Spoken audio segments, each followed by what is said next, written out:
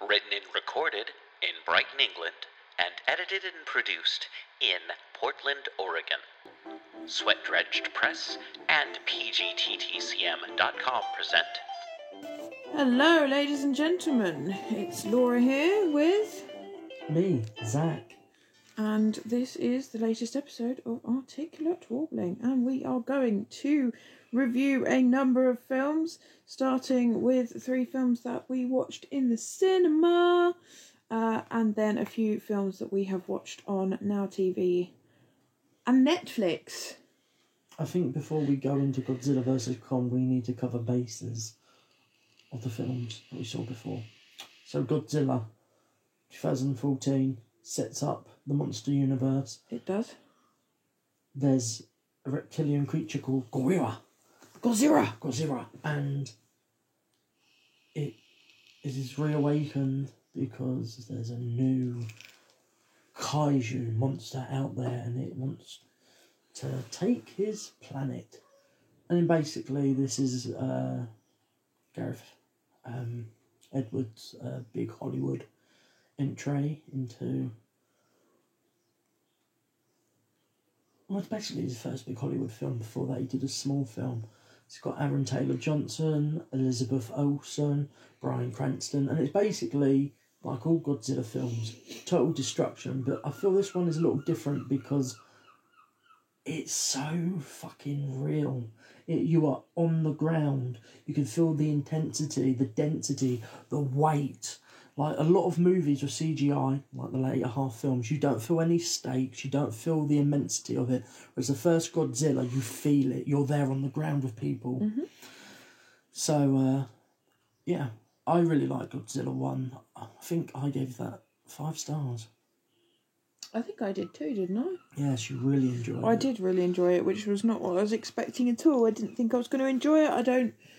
Although I do quite like a bombastic action film, I wasn't sure that it was going to be my thing. Every time I told people that we were going to go and see Godzilla vs. Kong, they groaned. So I thought, watching the kind of films leading up to that, I'd feel the same, and I didn't. No, I think it didn't hurt that Aaron Taylor-Johnson's in it. No, certainly didn't hurt. The element of family always hits home, hits hard. I really like Bryan Cranston in this. It has got a story. I mean, it's a very unique approach to Godzilla in the sense that you're treating it uber seriously instead of the 1997 or 8 version, which was the Roland Emmerich bombastic, ridiculous OTT action sci-fi film, which the series does go into in the later half. They kind of throw the rule book that they established with the first Godzilla and kind of with Kong. Mm-hmm. So this is the first entry, and I think it was a really clever idea to follow this up with Kong.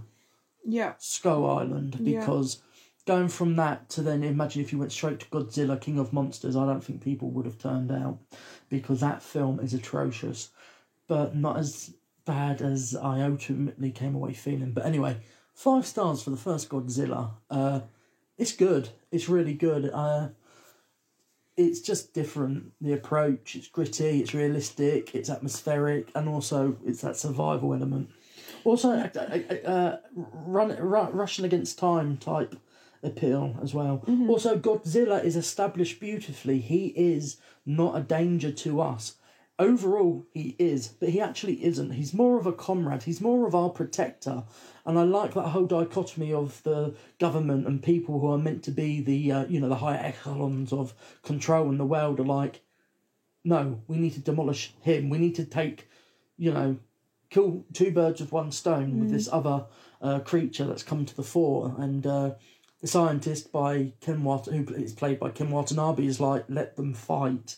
This is almost like natural selection at play. Yeah. And that aspect of Godzilla we've never seen played on the big screen, and not for me personally. So that's what really, what's the strengthening of the foundation for the beginning of this series going forward. And they do also play with that in Godzilla King of Monsters. But you agree, 5 stars? Absolutely. Kong, Skull Island.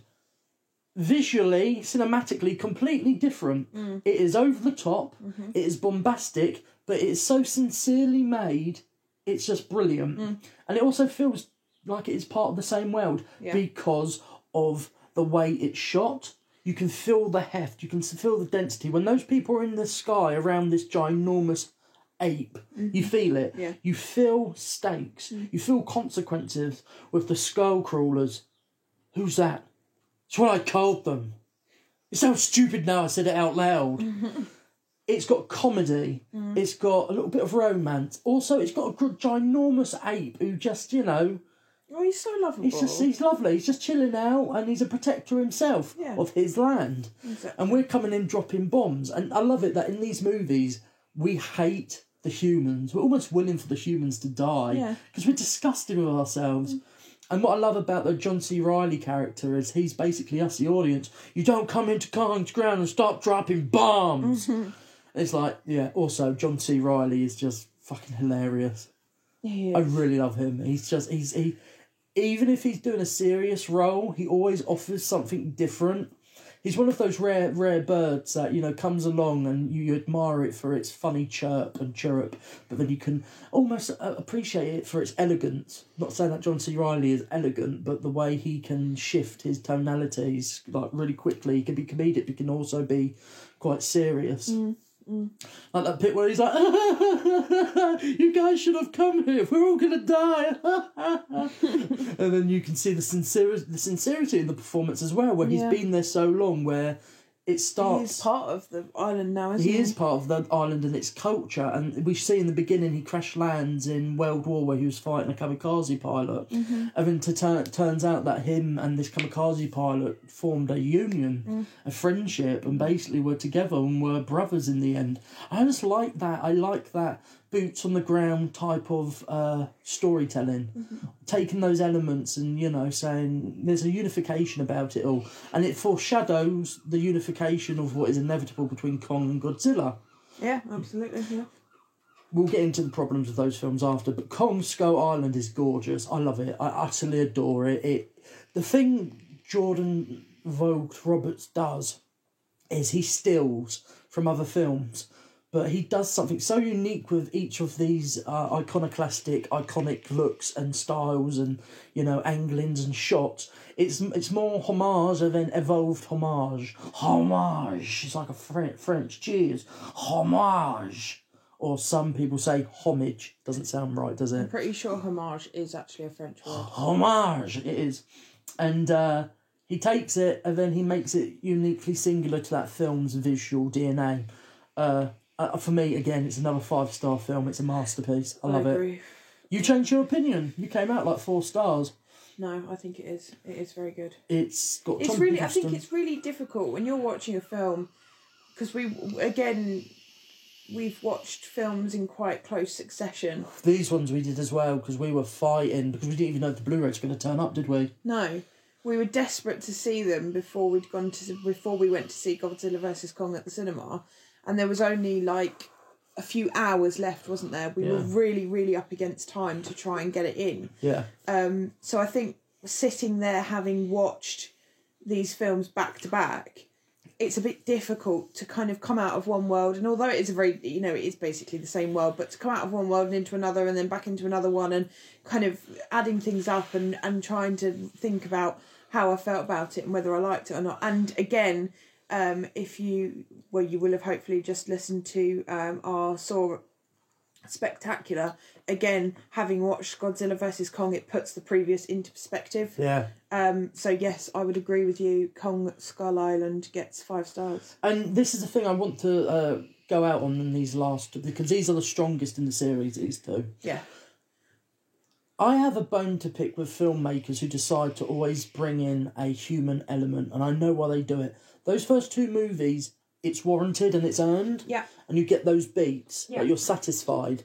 The next 2 movies, a lot of the time you feel, do we need that human element? King of Monsters, in retrospect, after Godzilla vs. Kong, it works better. Mm-hmm. So, now going into Godzilla... King of Monsters, or King of the Monsters. I think it should have been called King of Monsters. I don't know why I had to put a "the" there. Why don't you take that "the" from there and put it on top of the bodyguard's wife's Hitman. bodyguard's hitman? Awful title. Bodyguard. Also, Incredibles 2, Hitman's Wife. it should have been The Incredibles 2. Why'd you do that? Why'd you do this, Hollywood? Are you that lazy to pronounce one more word? The. You either want it or you don't. You either want it or you don't, but you need it. On it. When you hear somebody ordering a ticket at a cinema, they don't say the. Incredibles! Yeah, they do. And I've done this before. I can't remember what it was, but it was some time ago. Me and Mum went to the cinema and we were going to see the something. It might have been The Impossible, actually. And people went, oh, we want to see Impossible. And the staff just go, yeah, here's your tickets to see Impossible. So I think the problem is the fact that because, unless it is, I think that Impossible is The Impossible, to be fair. But I think unless you know that people are going to say the, they take it off. The only time that someone's fucked up so largely was when me and my granddad went to see Eagle Eye, the surveillance movie with Shia LaBeouf. And at the same time, there was an animated movie called Eagle. And Granddad said it so quick, he was like, Eagle Eye. And she went, okay, tickets for Eagle. And we didn't even compute because she said it so quickly. Yeah. So we went in and we were like, no, we don't want to see Eagle. And we come out and we were like, Eagle Eye. She was like, oh, I thought you said Eagle. He went, no, Eagle Eye. She went, no, but you can understand why I thought you said. He went, no, I said Eagle Eye. And I was even standing at the age 13 going, no, I don't think you did pronounce it that slow, Grandad. But we ended up getting a refund on our tickets and getting to see Eagle Eye. But that is that thing. But there are some picnickety arseholes. I turned up and I was like, Iron Man, please. And he was like, Iron Man, what? I'm like, the only one that's showing right and he's now. like, Iron Man 2. And I'm like, fuck you. Then again, I'm the really panickety person that will go in if there was a the and be like, I want to see the Hitman's Wife's Bodyguard, please. And they'll turn around and go, don't you mean Hitman's Wife's Bodyguard? No, please. Whatever. But yeah, good point. So we're going into Godzilla, King of the Monsters. Yeah. I saw this in cinemas. It wasn't the largest of screens. It was kind of like petering out at the end and they're like, oh, no one's turning up. Mm-hmm. Because we do get bums in seats with big bombastic films in the UK, but once that hype peters out, they like, let's shove it on a small screen. Yeah. And what ruined the performance for me was these three guys turned up and I think they just literally didn't know what they were in for. They just sat there and it was like they couldn't shut off their minds. Mm. So everything that happened, they were giggling, laughing. And it wasn't like that kid in Godzilla vs. Kong because he was so excited about it. These guys were deliberately being obnoxious and loud as if to say, we're better than this movie. This is what we think of this film. And it's like, well, don't come and fucking see it then, guys. And then as I left, I just sneered at them like, you've ruined a cinematic experience for me, personally, because you reacted so obnoxiously, so arrogantly. Oh, God! Really? And you know when someone's like waving their hand about looking around and it's like, you've got two other mates, yeah? You don't need any more attention, sunshine. But he's like, oh, come on! And like he leaned over at one point and was looking at me like, come on! And I was like, yeah, come the fuck on. I'm going to drag you out of that emergency exit and kick the living shit out of you in a minute. So it ruined it. So approaching it on Blu-ray, I turned to Laura and I did say, I went, this is the shittest one. As the film goes on, I was like, I'm actually enjoying this. It's lost something, and I kind of know what it is now after some time. Because like you said, straight after, it's hard to quite elocute. Kind of, it's like a morass. It's just a whole submergence of... That's why I really struggle when you're like, what do you think of that? And I'm like, the credits haven't even finished. I'm sorry, it's instantaneous. It's just habit, second nature to me. I mean, if you weren't there, I'd be tapping on a stranger's leg going, what did you think? And they'd be like, get off me. So, going in, the film is messy. Yeah. It's very messy. The human elements are much stronger in this, and the lack of decently paid off human elements in Godzilla vs. Kong makes me appreciate this a little bit more. Mm-hmm. The greatest issue I have is the advancement of technology. There's no build up to that. There's no lead up or it comes from a real grounded place. Though it's a fantastical ideal and notion, it's realistic in the first film. Godzilla vs. Kong, it's almost a period film because it's based in the 70s, 60s, and those fantastical elements. but there's still a boots on the ground reality to it, no matter how bombastic it gets. This film, within 5 years, we've gone from a realistic, recognisable 2014 to what you would expect from 2658 or something. The film, in 5 years between Godzilla in their linear time, technology would not advance that quickly. And then the whole mucky areas where they're like, well, Monarch has always been on the top of the chain. Have they? Have they really? I don't think they have. Because if they were that prepared, wouldn't they have that technology at hand when Godzilla kicked off? They started way back in the 70s or late 70s. Wouldn't you think that advancement would have been there and inherent? So that push of technology and into the more science fiction realms, I know what they wanted to do. They wanted what Michael Dougherty and Zach Shields, the writer, and Michael Dougherty, the director, wanted to do was go, you know what, balls to the wall, this is a monster science fiction action film. Fair dues. But there is no there's hardly any continuity with the realism that's been well established. Also, everyone is so blasé about the destruction.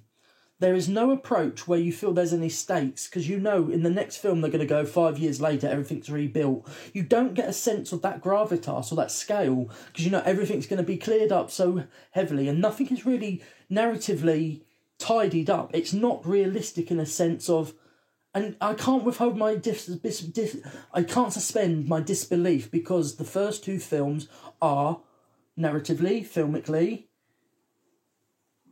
generally realistic in as much as it can be. Yeah. And then all of a sudden you have vast spaceships, time-jumping spaceships, ships that can go into the centre of the Earth, ships that can battle, oxygen generators. Now, within the 5 years that has elapsed, at least we have human elements. We have this young girl played by Millie Bobby Brown, and it's an estranged father who's, you know, and there's lead up and consequence of what's happened before. I appreciate that, because that carries over to these characters' lives and their decisions. But the stakes in a whole global national sense, international sense, it's lacking, because you know that within the next film they're going to go, hey, we just improved our technology and made our houses double time. You know what I mean? Do you see where I'm coming from, that issue? Did you feel that at all? I can see absolutely where you're coming from. I don't think I looked that far into it, to be honest, to be that bothered. I don't know. There's an element of films like this you just kind of gotta let it be what it's Well, I did be. eventually, but then they suffer the same issue. The same issues inherent are even more personified with the follow-up, but they don't even have the audacity to bring in actual character developments and human stories. If you want humans and stories, relatable arcs within there, you go with it and you develop it. Yeah. I feel there should have been a Kong film between Godzilla, King of the Monsters, and Godzilla vs. Kong. There needed to be a space where we saw Kong being trapped, seeing a potential long history bond of us nurturing him, actually protecting him on his home ground. Everything is so rushed in the next film. But within King of the Monsters, it's bombastic, it's visual, but the scale is so large, it's almost spastic, it's almost elastic. Everything is so smooth running, you don't see the weight, you don't feel like it's real, it just looks like a CGI sequence. And that's what I didn't like about these films. A little bit of improvement in Adam Wingard's Godzilla vs. Kong, little improvement, but with Kong 2, it shines bright with the relationship and the evolution and the notion that Godzilla is inherently a good guy and he is our god for good reason. I like that interrelationship between Ken Watanabe's character, who ends up sacrificing himself to supercharge Godzilla when he goes underground into Atlantis. I like those things because you're taking narrative elements and you're evolving them that have payoff. Still gutted that we didn't see Aquaman in there. The thing that I always will have an issue with this film is so blasé and la-di-da about the destruction that you really don't give a fuck. It's just bombast for the sake of it, and it's really pretty much a CGI sequence rather than a sequence where characters you care for are pitted within it. I never really felt that Millie Bobby Brown was in danger. You'll know this is going to culminate in something else. And with the press release, hot on the tail of this film's release, with Godzilla vs. Kong was being made, you knew that this film was purely ushering in the scope and that splendour to have that movie, but they needed a break-up. I think the issues with Godzilla vs. Kong specifically should have been nurtured and evolved naturally with another Kong film, but they want to get those monsters out. They want to sell those toys. They want that big bash film to come out. But if you really want that human element, you've got to give a little bit more than, hey, recognise these characters? They're basically cameoing. So Godzilla, King of the Monsters, worked on a lot of levels, but they introduce a lot. Michael Dougherty and Zach Shields, like with that Stinger scene, where that man has Ghidorah's head, one of the Hydra's heads, and they're doing a test on it, and his part of being this eco-terrorist. They have the head in the follow-up film, but where is he?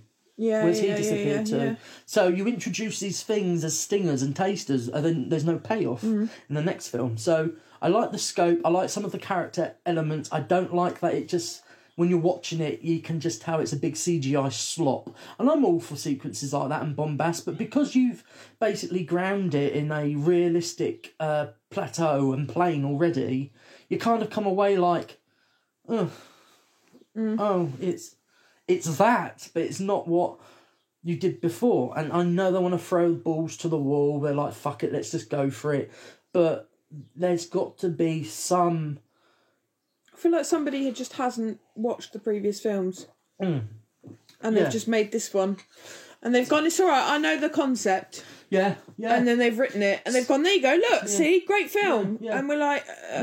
So Michael Dougherty was literally... I know what's the special features. He redesigned Godzilla for no fucking reason, just because he wanted it to be bigger and his thing. So it's like, no, okay, Gareth did his, but I'm going to do mine. And it's like, you've got to be a little bit respectful to the films that have come before. Looking at you, J.J. Abrams. The film is visually engaging. Sometimes it just looks like a mess. Editorially, character-wise, too many characters at some point. Like, I don't know why Ice Cube's son is in it as a unnamed character. Like, hey, look, that's Ice Cube's son who shoots a gun here and then. What? For what reason? Focus on the characters you've got already. Like, they had the guy from Get Out, which you haven't seen, who's like the comedic person who keeps saying shit like, yeah, Godzilla is juiced. Oh my god, you're one of the glasses. We don't need characters like that. We really don't. It's all right with the father, the estranged wife, estranged father, estranged husband, daughter. That whole dynamic is interesting. That this woman who inherently was so hurt by the trauma of losing her son during the initial Godzilla versus those other creatures' attacks, she wants to kind of equal the world out in a very misguided way by Vera Farmiga. Very beautiful, good actress. But they lose focus and scope. And these writers then did an outline for Godzilla vs. Kong themselves, but they don't even pay off that of which they do introduce. So it does. It feels like a too free-flowing blasé thing, like you said. Like, I'm just doing what I want to do with no consequence. But you do. You have to pay tribute and respect to the DNA and the continuity and the tenure of what is come before. So it does, though it feels like it's part of the same world, creature design wise, it does feel like a more extrapolated, ridiculous side of things. Now, if you want to go full balls to the walls, you just eradicate human elements completely, because it's just mess and mired and mess. Whereas this one, up in retrospect, they do much more with character than, you know, Godzilla vs. Kong. So for me, I have to give Godzilla, King of the Monsters, 2 stars still. I think I gave it 3. You gave it 3 originally. I will stick with that. I still got to give it 2 because I don't like its blasé attitude, and also that CGI and the backdrops and the green screen and the rotoscope shit is awful. It's painful. You have so much budget. What the fuck are you wasting it on? Ice Cube's son. Instead of wasting Ice Cube in his iced coffee. Ice Cube's like, hey, I want my ice cubes to look like my daddy's face in my iced coffee. Yeah, bitch. You know, it's like, their coffee budget could have been spent on the backdrop budget. It's a mess. It's a mess. It's not a good follow-up. And it's nothing compared to Kong and 2014's Godzilla. So now let's get into Godzilla vs. Kong, where we will give a synopsis. Kong and his protectors undertake a perilous journey to find his true home. Along for the ride is Gia, an orphaned girl who has a unique and powerful bond with the mighty beast. However, they soon find themselves in the path of an enraged Godzilla, as he cuts a swath of destruction across the globe. The initial confrontation between the two titans, instigated by unseen forces, is only the beginning of the mystery that lies deep within the core of the planet. Unseen forces, meaning Mechagodzilla, which was ruined by the director himself on Instagram because Hasbro were like, oh, by the way, the toys are on the shelves. And he was like, well, I've got to tell you, Mechagodzilla's in it. And then straight away, with anyone with any storytelling capabilities in their mind will go, well, that's what it's going to be, that Batman versus Superman thing. That's going to be the thing that's going to unite them in the end of it. That's the thing that's going to bring them together. Mm-hmm. All of a sudden, Mechagodzilla's going to be like, Rah! And Godzilla and Kong are going to look at each other and they're going to go, is your mum called Martha? That joke has been told far too many times, but not in a degrading way. I think it's interesting, the dichotomy between Kong and Godzilla, the nature that the humans are protecting Godzilla on Skull Island, which isn't really Skull Island, it's a sectored... They're protecting Kong on Skull Not Island. Godzilla. Kong on Skull Island, whereas Godzilla is just cruising about. And he's come out of the woodwork, or out of the depths. I still don't understand, like, Skull Island was never protected prior to... Mm-hmm. Well, it was by the stormy stuff. You telling me that Godzilla couldn't get through that? And that he wasn't aware of him. Exactly. It's messy. Exactly. It is totally Why have they suddenly gone from them not being bothered by each other being on the same planet in the slightest to all of a sudden they are the biggest enemies known to mankind? How does that work? Because it goes from their genesis into the Hollow Earth, which isn't even really described to us, just in pathetic paintings. There's no depth behind why there is a confrontation. Also, what is stopping him from getting to that island? There was nothing stopping him, because I know that there was the whole storm thing, the whole, you can't get through that area of around the island because, flying, but you can't tell me it was the same underwater. But we're not even on Skull Island, because it's just a what do you call it? It's a hologram. It's a setup. It is. It's a... But they're protecting him from Godzilla. Why? He's been fine for how many years of his life? I mean, up to this point, you will notice he's much bigger. So he was a teenager in the 70s. So now in 2000, they're saying 2023, he must... yeah, he's basically like 40. So he's 50. managed 40 years without fighting with Godzilla. Yeah. And now all of a sudden we have to protect Kong. Like, it could have been a clever narrative thing where humans just wanted an excuse to enclose him and study him, and that is their ethos, and that's their excuse, because humans will find any excuse to, like, meddle, but they don't. No. Godzilla, if he really had a problem with Kong, he would have turned up and be like, way hey, before motherfuckers. Now. Yeah. Also, whilst I'm here, I want to eat some of those skull crawler shits. Exactly. He's king of his domain, and then when that bitch is like... Kong bows to no one. No, on his island he doesn't. Yeah. And the only reason he's engaging is because that little girl is basically being a manipulative little bitch and signing everything everyone wants to do with him. That relationship established in the trailer was like, it builds on nothing. It is a hollow concept only leaned upon to verify or justify Kong defending us. Yeah. Like, all that, like, sign language shit. No, it don't fucking fly with me. Because we haven't seen that relationship. We're told the relationship in exposition. It's shoved down our fucking throat. The information that Godzilla is free-flowing, our saviour, and then all of a sudden, because they decide to take Kong outside of this generated, hologrammed environment because they're protecting Kong, but take him out because they want to go to the Hollow Earth, where Alexander Skarsgård, is playing a scientist. Okay. You might as well take your shirt off and beat your chest again and be Tarzan. You might as well be in that Kong Island, Skull Island, and fucking beating your chest with him, mate. And knocking together coconuts because, the film is fucking awful. And I was all for it because I love Adam Wingard as a director. But what they gave him, a terrible script. They said you can do anything you want visually. You can tell he's come in and infused it with that neon-drenched aesthetic and style, and that frenzied, almost jarring, oh my god, this is so wild and epic, and that, has always been under the surface of his horror movies and his other films and features. And it's playing with the big toys, isn't it? Like, these indie filmmakers are going in, and I think they're given so much to play with that they lose sight of telling a decent story. Yeah. Also, making a decent film. You've got all these devices, and it's like, come up with an action sequence. Oh! And then you kind of forget about everything else that's been set up before. Even as there's loose strands, you kind of have to take them. The characters in this film don't need to exist. There's no stakes. Everything's demolished and destroyed, and we're kind of like, yeah, whatever, it's just going to be built up again. There's this talk of apex at this apex at this apex of technology. That's, again, over 5 years. It's this 5-year mark thing. Like, within 5 years, we've advanced again. Yeah.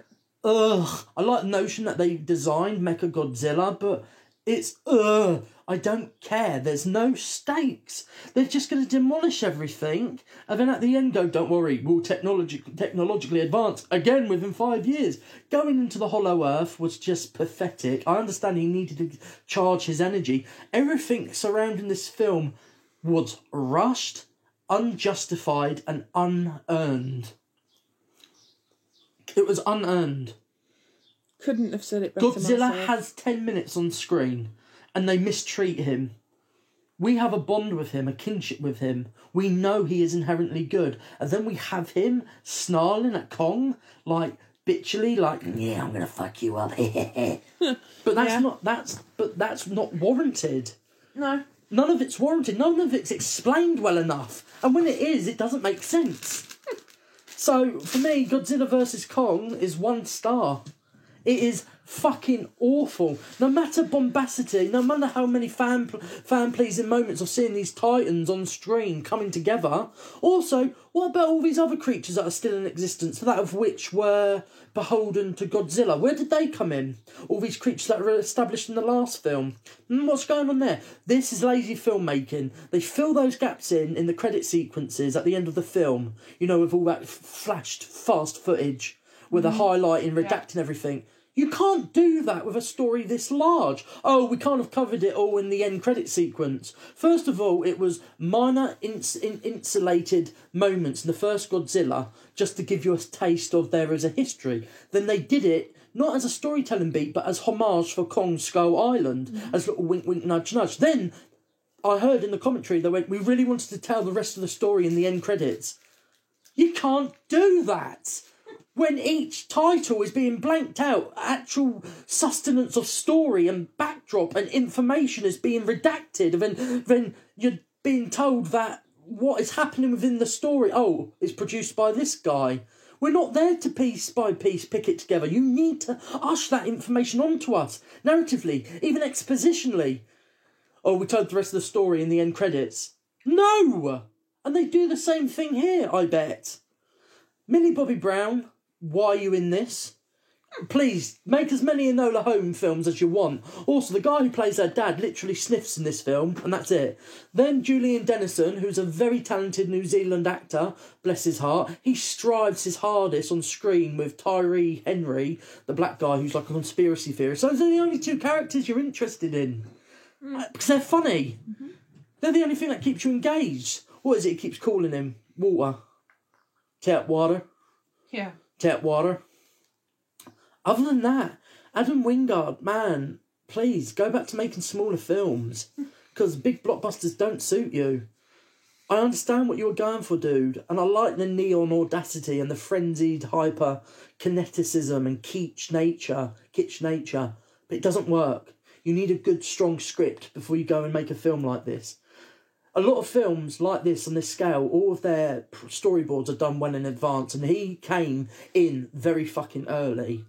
So the studio weren't like, okay, these are action sequences, make a story around it. He was there in the early stages. So if a director was in the early stages of the storyboards and the action, which is obviously filmed by Adam Wingard, done relatively well. Why didn't he have the nous or, the tenacity within those 3 years making this film to say, hold on, we need to tie this up. We need to make a story out of this. But because he's been offered 250 million to do whatever he wants, go to whichever country he wants and blow up as much shit as possible so he can do funny videos on Instagram where he's sighing and a fucking explosion is going off behind him and he goes, what? He's spending time having so much fun getting paid fuck tons of money to blow shit up and to make big visual action sequences and fucking all that shit that he's ever wanted. But at the heart of it, he didn't make a good film. He didn't tell a good fucking story. It's disappointing.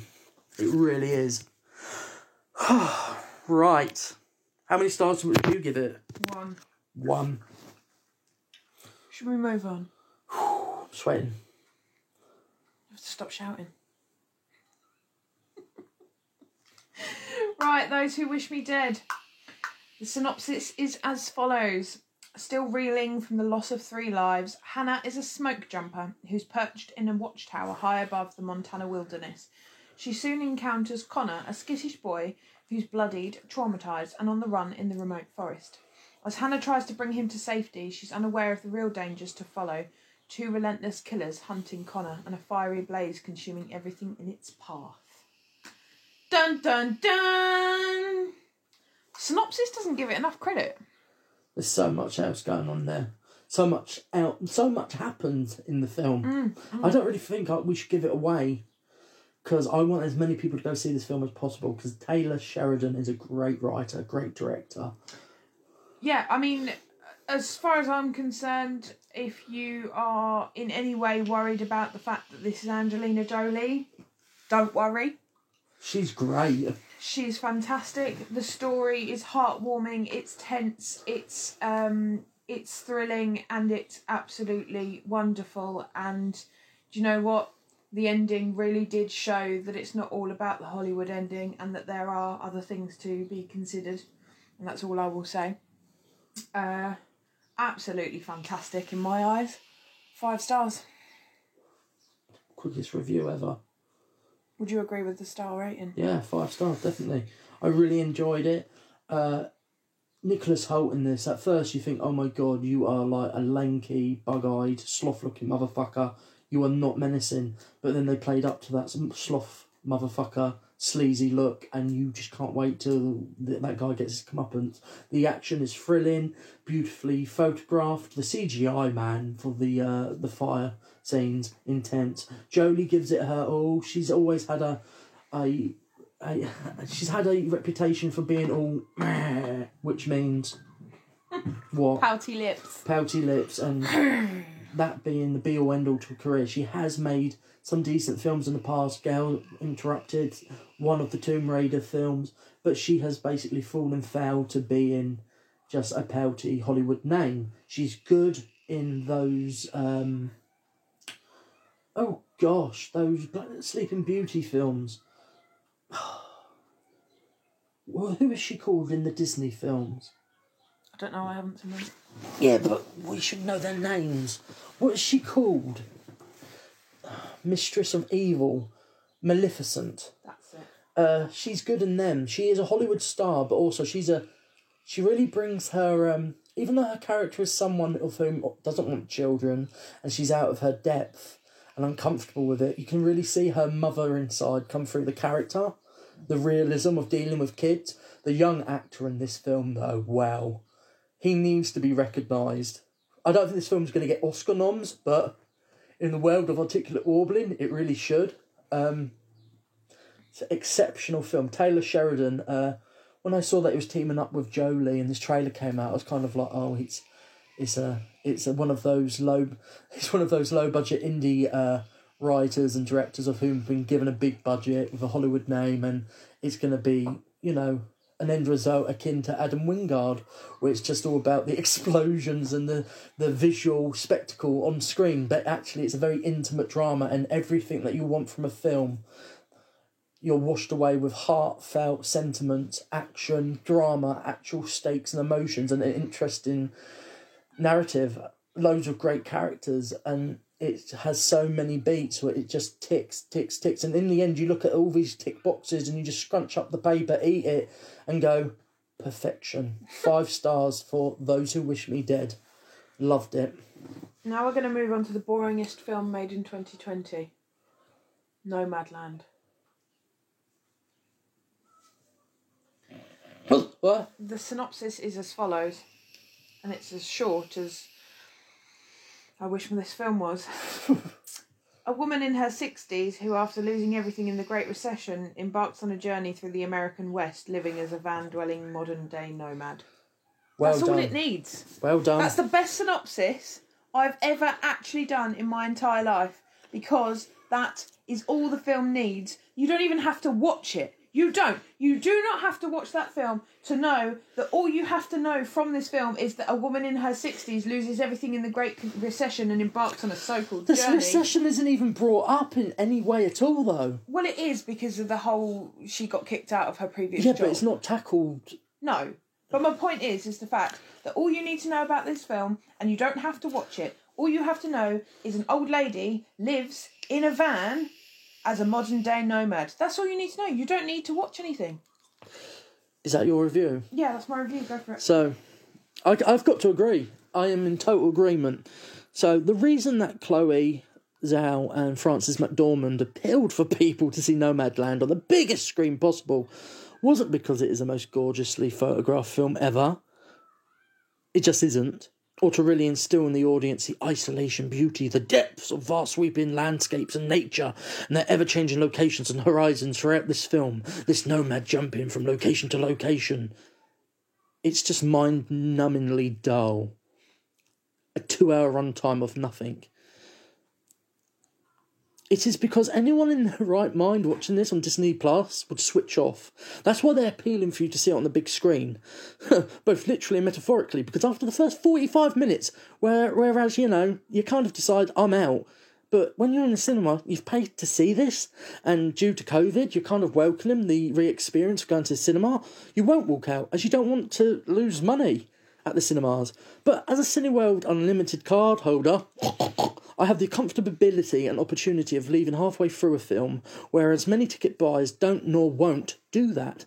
But as me and Laura, after coming out of lockdown and self-isolation and way before anything... sorry, Laura just distracted me. She's dittering about. I'm dittering about while she talks. So, anyway... We've come out of lockdown. The experience of going to the cinema over the 3, 4, 5 day period, we're seeing as much as we can because Laura had a procedural, an operation on her spine. Remind me to talk about that at the end. She'll be talking about that at the end. So we were going to see everything that we could. And, pre-operation we have to lock down. After operation we have to lock down. It's just to ensure security and safety for Laura's health. And it was the last film we would be able to see until next Saturday. And guess what? I believe Laura was actually close to leaving, and I think I would have too. I really would. If we'd have known what each other was thinking, we would have walked out. Yeah, because the film is a heap load of nothing. It is, if anything, the weakest Oscar winner in many, many years. Like many Oscars in years past, the films nominated, the actors and actresses, their nominations are all catering to a trend, a current cultural mood, to make themselves stand out as being progressive. This makes the Academy look worse for doing as such due to the disingenuous nature of it all. This film isn't allegorical and life-affirming, as so many have labelled it. It's self-indulgent, but the worst possible kind. It simmers in its own point and glumness, whilst adding nothing cinematically and visually to film history, that nor narratively. Now, Frances McDormand, as per usual, is given so much on screen, whilst everything around her... There ain't much. There ain't much, really. There's little material. And, you've not so much the cast. They can't seem to elevate beyond Chloe's script. And she is, writer, director and editor. But with these actors involved, it doesn't save Frances McDormand and co. from still being in a weakly envisioned and relatively awfully made film. So no, I didn't enjoy this one, nor did Laura. A lot is wrong with it, and I have no time to write upon it or even talk about it any longer. I do not believe it had a chance at being something more special. I don't. Maybe if it lent more character development and actual narrative scope. No, I don't think it would, because the director would still fall upon nature, documentarian-styled, cinema verite shots. The film isn't beautiful enough either, ambiguous enough to visually warrant such high praise for its ambition and resonance, as there is little to appreciate cinematically in the look of the film and its tone. So, my initial rating was 2 stars. It's gone down to 1. So, 1 star for Nomadland. 1 star from me and all. Is agreed. Right, next up, you'll be pleased to hear, is a bit more exciting. Oh, what is it? The Mitchells versus the Machines. Oh. Which you've now watched twice. Oh. So, synopsis is as follows. Young Katie Mitchell embarks on a road trip with her proud parents, younger brother and beloved dog. Dog, pig, dog, pig, dog, pig. Loaf of bread. To start her first year at film school. But their plans to bond as a family soon get interrupted when the world's electronic devices come to life to stage an uprising. With help from 2 friendly robots, the Mitchells must... Are they friendly, though? The Mitchells must now come together to save one another and the planet from the new technological revolution. Are you now my mother? This film is hilarious, it is playful, it is heartfelt, it is gorgeously, sumptuously animated and envisioned. I wish, Laura said this earlier to me and I agree, I wish my life played out like this. It's also got this, like, modern generational mean aesthetic, like hyperkinetic, ridiculous humour that embodies, of course, one of the main characters, Katie, who is the filmmaker. This movie was initially called Connected, and with a very mundane, boring, unappealing logo, because Sony was like, no, kids won't watch Mitchells versus the Machines, it's too on the nose. Whereas Connected, point proven, I don't know. Luckily, Amazon picked it up, brought it, and then they came to the director, Mike, who the family of the Mitchells are based upon, and they said, can we have the original title? And Mike was like, please, thank God. So he basically was like, I love how Sony Animation and Sony Studio gave us the budget and the freedom to make the film we wanted, but when it came to putting the film out, we had no control of the marketing, because I believe we saw this trailer before the Broken Hearts Gallery, another top film from last year that I loved, and because it was a Sony feature, they were advertising Disconnected, because they thought they could get people into cinemas with that film.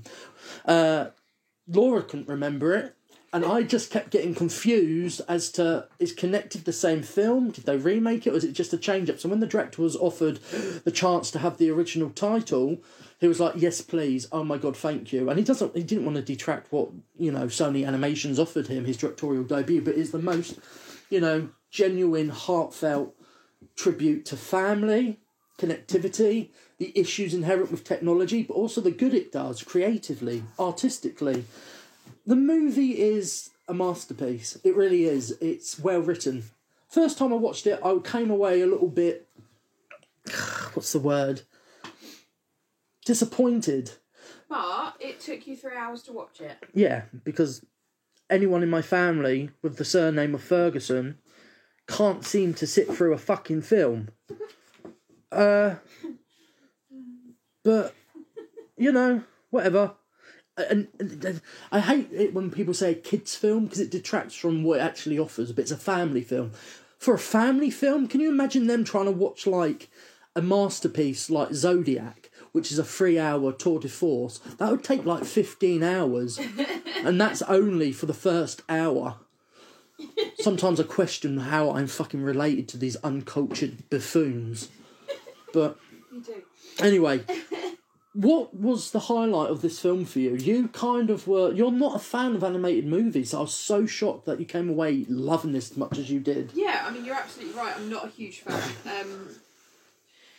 I think the thing is, for me, it was funny in the right places, and the humour was actually funny. It was relatable. It wasn't something that was just thrown in because they didn't have anything else to say. It was put in because it is funny, And the energy, it's so relatable. It's relatable, and the energy, there's irrelevancy, it's a wackadoodle sense of humour. That type of humour that you have when you're just chilling out with your family members and you just come up with weird hypotheticals or weird... Like, a joke going on throughout this movie that I love is the dog, the pug, throws off all the robots because they can't recognise whether he's a dog or a pig and end up, crashing because they think he's a loaf of bread. Stuff like that, written on paper doesn't work. But when it's too animated and done so perfectly with the voice cast and the animation team, it's hilarious. It's just hilarious. And it is so irrelevant to the overall story, but it isn't. Also, there's a long-running theme about the father being more of a naturist rather than part of this technological realm. And he gives each and every one a specific screwdriver in it, but multi-purpose screwdriver. Yeah. And it was a joke, but a joke that pays off in the finale where you go, yeah! It has... What saves them? It has so many influences sprinkled throughout, from manga to comics to horror films to everything. It's drenched in a pop cultural chamber pop, but it's not stymied by overt nostalgia. It's just perfectly done. And taking a Furby and making them scarier than as per normal. Like, Furbies are scary as it is. And then going full out there. Also, little moments, specific little tender, hilarious, relatable moments in these big bombastic sequences where we've got toasters, microwaves, all household essentials that are coming after them to fight them, fridges, and the mother of the Mitchells gets picked up by a massaging chair and it's massaging her and she's like, no, ooh. And then the daughter reaches out to get her and she goes, no. Oh my God, little macro expressions and things like that is what makes it real, makes it hilarious. A lot of people have said that the relatability and the energy of this film is quite akin to Edgar Wright films like Shaun of the Dead, and it's that energy, it just doesn't cease. It's always going, there's always something there, there's an Easter egg. There's so much that you can unpick and rediscover, and up on the second viewing, it went from 3 stars to a huge Rainbow Street 5-star film. I love it. It's probably my favourite film of this year, and it goes above, I know you're going to be shocked, ladies and gents, Justice League, the Snyder Cut. Does it? Yeah, I love this film. I love it. I want to watch it again and again and again. Also, that moment, there's a streak of where Aaron, the little brother, he gets himself so worked up in the presence of girls that he runs away and just says the most inappropriate things. And then when, at the end, in a stinger sequence, they show Katie, who's now at college and all happy, and she's got a girlfriend and everything's going the way it should be. And they're like, look, who's Aaron's with? He's like, what? No. And all of a sudden, he just up shop and throws himself out of a window. That slapstick comedy is so perfectly timed. And he pops back up and goes, sorry, fast off habit. It's brilliant. Also, the robots that are glitched and now are taken on as their own family. There's a bit where they're like, look, tell us where the robots are. Oh, we found them. Yay! It's hilarious. The writing. Also, the people who do these voices are the creators behind it who have spent so many years with these characters, developing them, writing them, directing them. I recommend you listen to the podcast Spoiler Special with Chris Hewitt on Empire Podcast, where they talk to the director of this film. How much material they've got. Like, there's even a little jokey hashtag, like, release the miniseries cut of Mitchells versus the Machines, because there's so many gags that they storyboarded and recorded. And he said that we literally have like a 6-hour version of this film, and the gags he was talking about were amazing. And he said we could have released it as a mini-series, but he said we're hoping to hold off and potentially use this for future projects outside of this. I think Sony animations have the balls, the temerity, the audacity, and the passion enough to make films that are visually individualistic. They are the sum total of the team behind it. It does not look like anything else out there, and I think that is the freedom of expression afforded by Spider-Man Into the Spider-Verse, that unique visual palette. Like, I think Sony are allowing individualistic teams and creative teams to make these films specific and not be generic and blueprint and look like the same thing and not sequels or follow-ups. And they're giving people the room to breathe and express. And these films are made relatively cheap. If you want a real good time at the quote-unquote cinema or something to just switch off to on Netflix, watch The Mitchells versus the Machines. You will not be disappointed. There's so much in it for anyone and everyone. And I think, saying it's a kids' film, this film is wasted on children. If I like it, anyone will like it. So 5 stars from me. How many from you? 5. What? You said 4 yesterday. Did I? Yeah. Oh, well, 4, 5, whatever. 4, 5. Loaf of bread. Okay, next up is another good one. Wood one? Good one. Underwater. And the synopsis is very, very, very, very short, which is a bit disappointing. But it is as follows nonetheless. Nora and her team find themselves in a dangerous situation as they work at the bottom of the Mariana Trench and clash against an unidentified species. Ooh. Kristen Stewart starring film. This was good, and I don't really like Kristen Stewart. Outside of Twilight. Outside of Twilight. She's annoying. She's just miserable. Kristen Stewart. Yeah, I mean, the thing is that the only downsides of this film is the fact that it's the same thing, isn't it? It's a survival film because ultimately you're going to run out of oxygen somehow. You're either going to drown in a completely unoxygenated place such as space, or you're actually going to drown in water, underwater. Although there was no drowning in this film, there was spontaneous combustion. Awesome stuff, though, wasn't it? It was very, very, very good. I mean, I really dug it. It has some extremely effective jump scares and also top-class tension building, considering I don't like the notion of being trapped underwater, nor does Laura. No. And also an actual acceptable performance from Stewart, with some gnarly sea creature designs based upon Lovecraftian myths and monsters. And it was amazing for me personally to see the deep ones and a vaguely discernible Cthulhu fully and finally envisioned in a big bucks Hollywood flick. It was effective, it was scary, it was tense, it was, again, it ticked so many boxes. And for me, I have to give Underwater 4 stars. I would agree. What next? What next?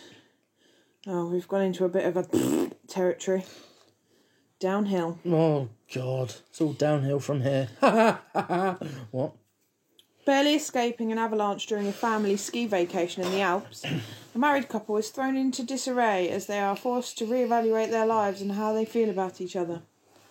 This is yet another film that you just need to read the synopsis to understand what happened and not bother watching the film. And if you'd much prefer a funnier, darker, more drama-based, more relatable, frisson, tense experience, watch the original Force Majeure. 0 stars for Downhill. Will Ferrell gives it his all. He's actually quite a strengthening on-screen presence when he's being serious and comedic. But in this, he struggled against a awfully contrived script. They basically took all the heightened elements that made Force Majeure good and just gentrified it and made it boring. Or maybe it's because they're not strong enough actors. Maybe. I mean, I don't like Will Ferrell at all. I really don't. And actually, of all the films I've seen him in, this is probably one of his better performances. Really? Yeah, but... Stranger Than Fiction? With Emma Thompson? What's in it? Yeah, so this is probably his better performance as far as I'm concerned, but still a shit film. What can I say? There's not really much else to it. It was boring. I wanted it to end. I should have just read the synopsis. Fair enough. So no stars for Downhill. No stars. Just don't indeed. remake foreign films. Like they're remaking Parasite already. What, English Yeah. or American? Or English language, yeah. No, I mean, like, are they doing it UK or are they doing it No, it's as American, American? of course. Yeah. Okay. It's English language. Next up, I think we have contrasting opinions of this one. Yes, I need to get up my review just to familiarise myself with my thoughts. I will get the synopsis out and done with then. So this is Swallow. A young housewife with a seemingly perfect marriage and life develops a disorder that gives her an irresistible urge to eat inedible objects. Now, we have very, very conflicting views, I believe, so I'm just going to tell you how I feel first, because Zach can take it away after that. I felt that Take it away, Ernie! It's going to be a swallowy ride. Gulp, gulp. That was great. No, it wasn't. Sorry. It really wasn't. I apologise. I knew you were going to be like, this is so good, and it's like, it just put me off even before I could think about whether it was humorous or not. Look, I found this film extremely boring. I didn't feel like the storyline really had anything to it. I get the idea, but we didn't see enough of what she was... We saw what she was clearly swallowing because of the fact that she had a collection of the things that she'd swallowed. But I had no... There was only like one thing that I kind of winced at. I felt that I wanted more tension about how it's going to affect her, how it's going to affect her body, and actually watching her try and swallow these things would have been far more entertaining, I think, if we'd actually seen her swallow them. I just found it boring when we're looking at the end and it's all like, is she going to get away from the horrible man that's clearly causing her to feel this way? I didn't feel any tension whatsoever. I don't know. I don't know. I thought maybe on the day I was in a bad mood, maybe that's why, but still looking back at it, I'm like, no, sorry. I found it really boring. So, over to you. Hayley Bennett, of whom plays the lead character in this, was robbed of all notoriety for such a brave and sublime performance. It is very layered, haunting, extremely tragic, but also empowering, come that final confrontation between her and her father, of whom raped her mother. Carlo Mirabella Davies, director, Caitlin Arizmendi, cinematographer, and Erin McGill, production designer, together craft and paint an extremely claustrophobic environment. And with this claustrophobic environment, there is a conveyance of a controlled existence. By the lighting, art direction, and the way the camera does and doesn't move, the use of the exterior of the glass house and its exposure to the exterior environment. A freedom that is both enticing and mocking for the isolated and entrapped Hunter that Hayley Bennett plays. I feel the film is tense and treats Hunter's behaviour and diagnosis brilliantly, especially for the tenor of the overall film's aesthetic and tonal and narrative choices and its overall design. It's essential to Hunter's emotional arc. It's appropriately suited to the overall filmic structure. Critics have stated there's an insensitivity of the subject matter, because this is actually a thing, apparently. A condition that a lot of pregnant women suffer from as well. So, they have claimed that it's been mistreated, this reality. And I understand that, but I must disagree. It uses the compulsion, the obsession, the mental health effect as an allegory and issue perfectly to fit the film's DNA. The environments perfectly match the mind frame of Hunter, of whom develops an impulse to consume such inedible objects. The film is almost a psychological drama, but in many ways an existential anti-body horror, whilst being a wholehearted body horror, where the metamorphosis and the act, the process, the ingestion, isn't repulsive for her, maybe for us as viewers, and this is as much due to the reality of the ingestion. It's about exposure more than anything else than ingestion as well. It's not about body horror for thrill, screams, and the Cronenbergian prosthesis and effects. It symbolises something specific and yet unattainable for her and us, of whom are witnessing this blooming kind of insanity. Or is it blooming insanity? For Hunter, it is about control, ownership, freedom of choice, and relief. Relief of letting go of these burdens made physical, made felt real by her eating household objects. The relief that is solely mental and framed by the world she has been married into, submerged into. I love this film. It is a sublime film, and I recommend people with whom like to pick apart cinematic styles, visual cinema that tells the story rather than expositionally and rather narratively. A lot of the film is built and crafted and filmed and elevated and forced by the filmic parameters. It is a very artsy film, and I can understand that people will find it boring, but if you approach it as the type of cinema it is, and you're into this type of cinema, I recommend you seek it out. Swallow is a 4-star film for me. I loved it. I can't wait to see what the director does with this sensational creative team. It is a piece of art. I loved it. Fabulous. So last up is Promising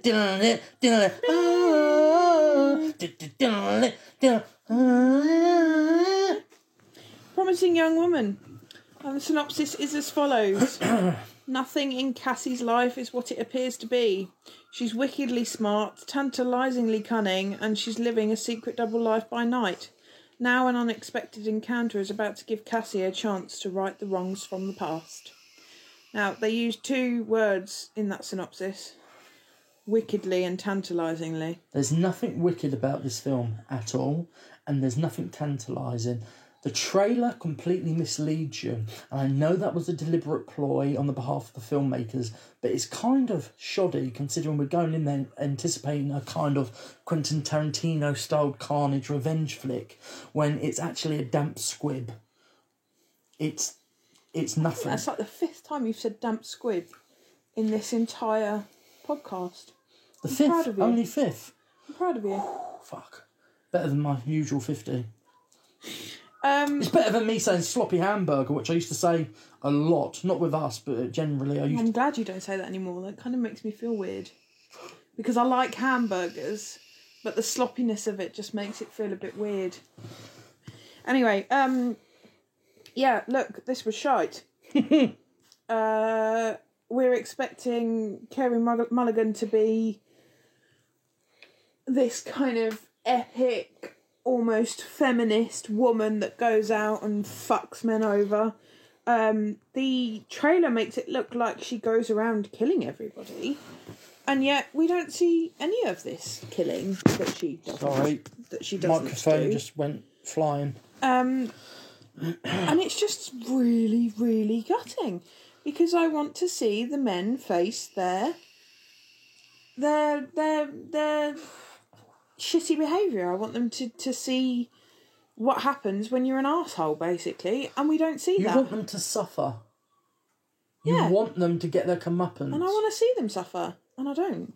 Out of which I used to think muffins, and I was like, "What's muffins? Like, is that some like ultra vegan?" But then someone was like, "Comeuppance." I'm like, "Oh no, muffins." No. Muffins. No come up muffins. Yeah, I mean, I think the idea was probably a good one, but the execution was lame. Yes. I swear and it smells like frankfurters. Sorry. yeah, it was just boring. And even after all of that, she still died. That's I don't have a lot to say really. It was just shite. It's extremely disappointing. It is treating its source material so lightly. There's no audacity. There's no real vim or venom. I think the source material deserves a little bit of a strengthening, if not more gory, ultra-violent, ultra-fetishistic, almost glamorization of revenge. I think the perfect embodiment of a film that Promising Young Woman wishes to convey is a movie called Revenge. Yeah, absolutely. So go out and watch that instead of Promising Young Woman. Waited so long for it. So long. So excited for it. Was even so close to getting it for 30 quid on American Blu-ray. I'm so glad I didn't. Instead, we watched it off of... What was it again? Now TV? Yeah. The package? It was Cinema One. Yeah. I don't like it. It left me cold for all the wrong reasons. I think visually and in spots it's interesting. Yeah. I think it had quite a satisfying ending that was so close to having me write the film off completely as a 1-star mess. And the thing is, it's not even a mess editorially, it's just a mess in the sense of how it makes you feel. There's not much going for it. There's no consequences until the right at the end, which elevates it from a 1-star film to a 2-star film. I think the acting is sensational.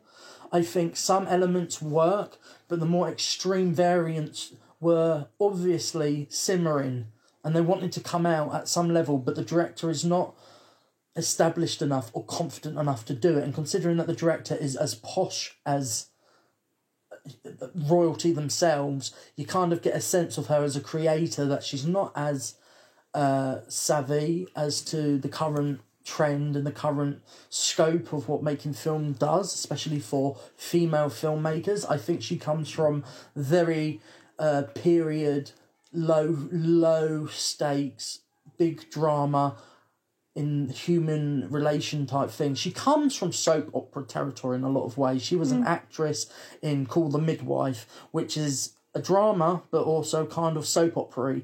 It's kind of even the harshest of materials like stillborns, child death, the material within Call the Midwife and all the material she's been associated with as an actress has always been BBC light. Yeah.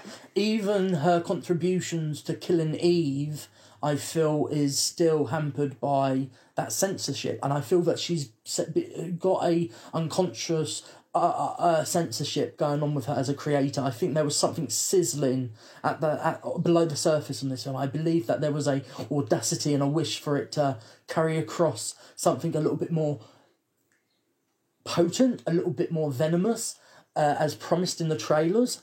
Instead, she didn't have the balls to carry that off.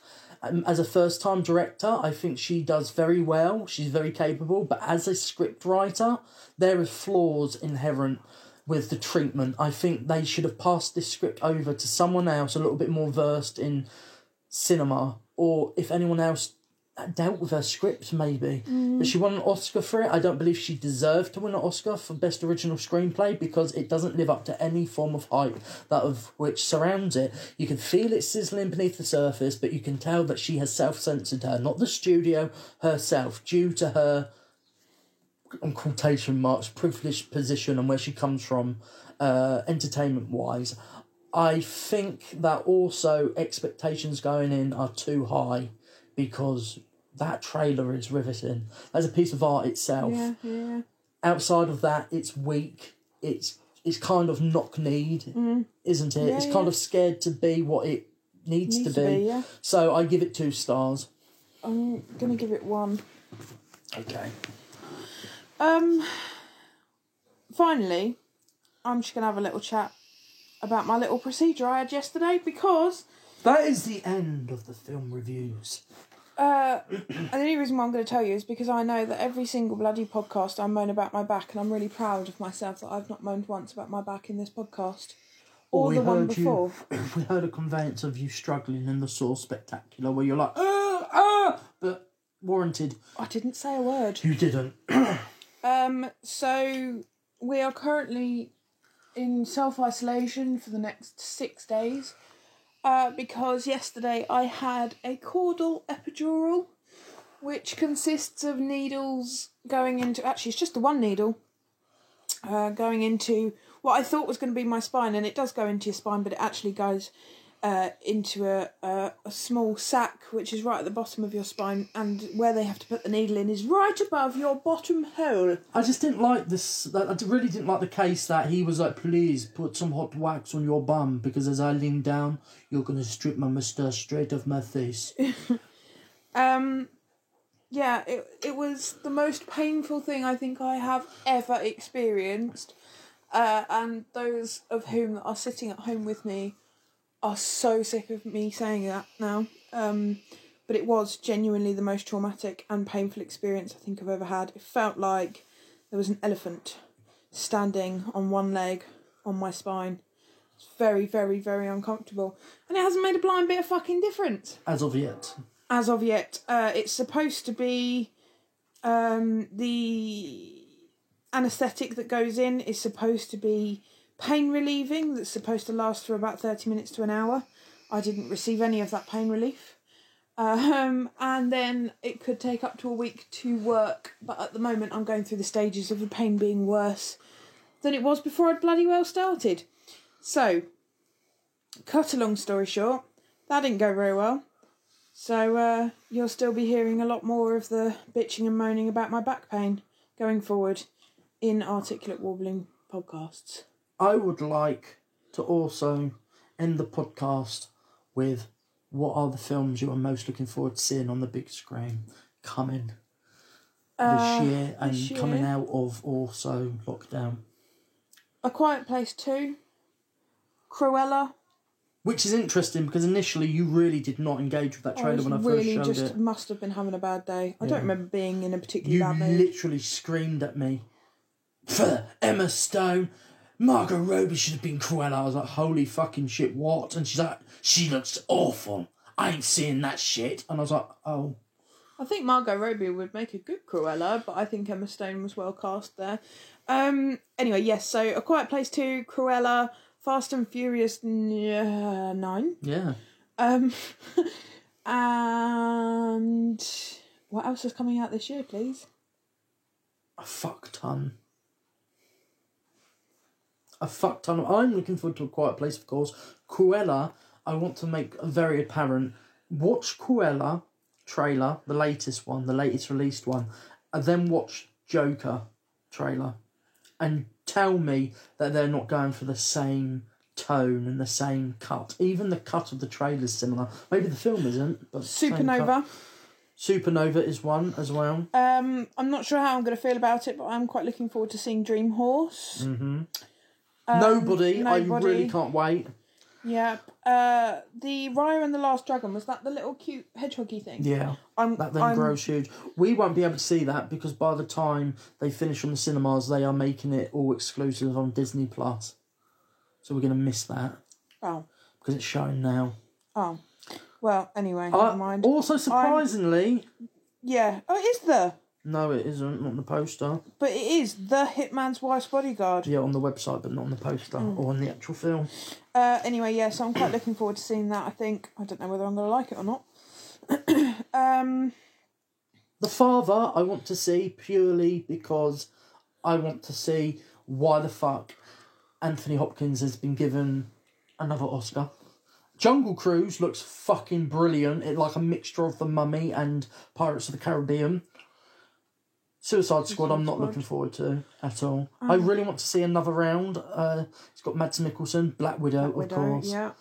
You want to see Candyman? I really want to see Candyman. Look, the advertising connected, but it's already out. Okay, Death on the Nile. I'm surprised that they haven't pulled that due to the controversy surrounding apparently Arnie Hammer's taste for human flesh.